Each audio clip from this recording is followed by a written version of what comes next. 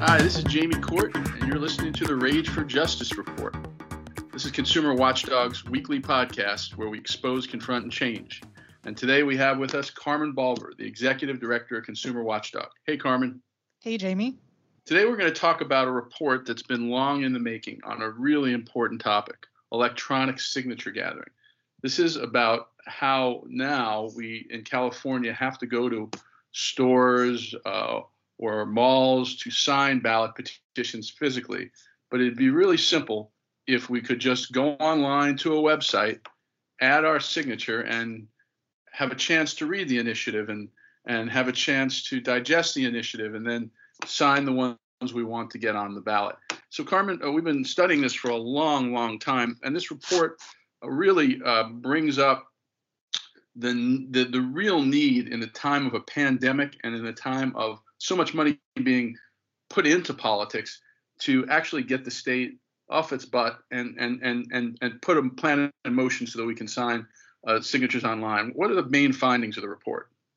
Well, you're right that we've been talking about this for a long time. In fact, for the last 20 years that I've been at the organization, we've been talking about how to better return this tool of direct democracy to the citizens it was created for. So we found in the report what we've known anecdotally, but put really hard numbers on, the fact that the initiative process is closed to all but the wealthiest Californians. So signature costs in 2020 to qualify a measure for the ballot reached a record high of $7.22 per valid signature. So for every signature gathered to qualify a measure for the ballot, it costs $7.22. An amazing number, was not equaled in the past 16 years of data that we reviewed for this report. And that means, Carmen, when you need to get 1 million signatures for the ballot, or I guess these are for valid signatures, 660,000 signatures, that cost about how much to get a signature on the ballot, then doing that multiplication? For the 2020 election, it was $4.8 million on average. So we've seen the number of signatures you need to qualify for the ballot to go up, because it's based on the number of people in California who vote for governor. And you've seen the costs of gathering those signatures increase. So what used to be a common saying in the initiative world, with $1 million you could put any measure on the ballot, this time around that reached almost $5 million on average. And even that $1 million number is a long way from the goals of the initiative process, which were established by Hiram Johnson at the turn of the century in order to give everyone who's an ordinary person an option to go and limit the special interests. The the railroad barons were the people he was fighting. But this was supposed to be the people's process, and it's turned into something else, hasn't it? Absolutely. I mean, what we saw in every one of the numbers that we crunched in this analysis of the ballot initiative process is that the same special interests who decide policymaking in Sacramento are deciding policymaking on the ballot. And that's exactly the opposite of the intention of the ballot initiative process, which was to give the citizens a tool to act when the legislature was too beholden or too uninterested in acting on issues that the citizens found important. So that was the other big finding of this report. We looked at the top lobbyist employers in Sacramento since the 2005 election cycle and the top initiative spenders in those same cycles, and found that 2 of 5 top initiative spenders were also among the top lobbyist employers in Sacramento every year. So the same people who are buying policy in Sacramento are now buying it on the ballot. Well, we also had in trying to stop us from and others from trying to get electronic signatures, they had a pretty good argument in the past, or at least it's held off reform, about voter fraud, about how easy it'd be for someone to put your signature on the ballot. But the technology's caught up so that now they don't have that argument anymore, do they? No, not at all. And, you know, the question here is really about who gets to reach the ballot. And we cannot, because of the Supreme Court's decisions on the First Amendment, tell corporate interests they can't play in the initiative process. But what we can do is make it as easier for citizens to participate. So in past years, you know, issues were raised about using electronic signatures because of security and fraud concerns, because there was a big hurdle creating a statewide database of voters to make it possible, you know, fears of there would be a flood of ballot measures. But the technology has gotten so advanced. I mean, we all know that we can bank on our phone now.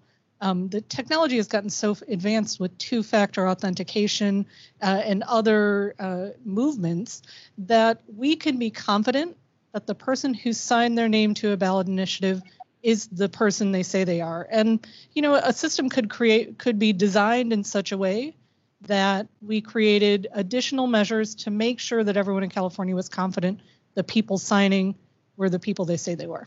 Well, go back to two-factor notification, because as I understand it, that is the key to making this new system work, and it is what was proposed in Boulder, Colorado, where that's the first prototype, even though I don't think they've put it to use yet for electronic signature gathering. To explain a little bit how this system would work, you'd have a list of initiatives that are going to go qualify on a Secretary of State's website, and then how would you be registered to interact with that, and what kind of security measures would be in place? It could be done a couple different ways. So we have some options here. The idea that was proposed to Boulder and they're working on implementing now gives people the option to go to a website to log in using personally identifiable information. So that might be your driver's license number, your state identification number that also identifies you as an eligible voter. And then you go through the process there. You're able to read the full text of a measure, weigh the pros and cons, maybe look at who's giving money to support it and who's giving money to oppose it before you put your before you put your name on the petition to sign. I also understand that the proposal, or what's in the air, is you use two-factor notification as whereas you register with the Secretary of State's website to have the right to sign, and then the Secretary of State's website would then send either a piece of mail to the address that they verified as your address with a code that would confirm that you're that person, or some other secure method. Maybe it'd be a mobile phone with a verification code like you have when you want to access your bank account. But that two-factor authentication is the key to making this secure, isn't it? Absolutely, and that can be done a number of different ways. We could do it by the mail, as you suggested, and we're all getting used to mail-in voting because of COVID, or it can be done in the way that we do two-factor authentication for everything from our Twitter account to spending money from our bank account. And that's technology that the financial industry thinks is secure enough to trust. We can trust in signing initiative petitions. And that's largely because the database that we have at the state level is now sophisticated enough and connected enough, because we have information connecting our voting patterns with enough information out of the Department of Motor Vehicles database that it gives you the enough independent factors that you can authenticate them and make sure that person's that person. The other thing, that the big question, $64,000 question, $64 million question, maybe when you come to initiatives, is if we do this online, why won't there be so many more initiatives than there are now? Won't we, if you get someone with a Twitter account who can, say, hey, let's get SpongeBob SquarePants on the ballot. Let's get SpongeBob SquarePants to be the mascot of California. I want to do this ballot initiative. What's to prevent that from happening? Well, number one, I think that's a fear that is a little blown out of proportion. I don't think it will be as easy as some opponents fear it will be to qualify a measure electronically, and that's because of the limited experience we have in other states.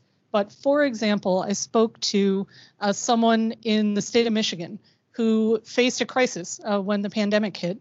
In-person signature gathering had shut down, and they were getting close to qualifying a measure for the ballot there that would have implemented a greater equality for LGBTQ employees. And so what they did was they turned to electronic signatures. They turned to common technology we've all used before by a company called DocuSign. To begin gathering signatures electronically. And what they found was people are very reticent to put their personal information, their identifying information in online to sign a petition electronically. It was harder for them to gather signatures digitally than it was in the traditional signature gathering process. So I think the knee-jerk assumption that it will be easier, that this will be like clicktivism, is wrong. People have more doubts when they're not just signing their name to an electronic petition. They think more about it. But number two, we could put in a trial period. We could put a trial in place where only a limited number of measures were able to qualify electronically and gauge how the system worked in California. If you had to, you could change the signature requirements, create any sort of different, framework where we could test this out in California, find out how it works to open up the process to citizens, but, not create a flood of crazy people proposing crazy ideas like making SpongeBob the president of California. All right. Well, this is really great work, Carmen. Thank you for bringing this report to the public's attention, and hopefully the legislature and the voters will be next and be able to bring this proposal forward, and we'll all have a lot easier time signing signatures next time. This is Jamie Court signing off for the Rage for Justice report. I've been talking with Carmen Balber, the Executive Director of Consumer Watchdog, and we hope you'll go to Apple App Store, SoundCloud, go to Stitcher, and subscribe to this Rage for Justice report so you can get it every week. Thanks for raging with us.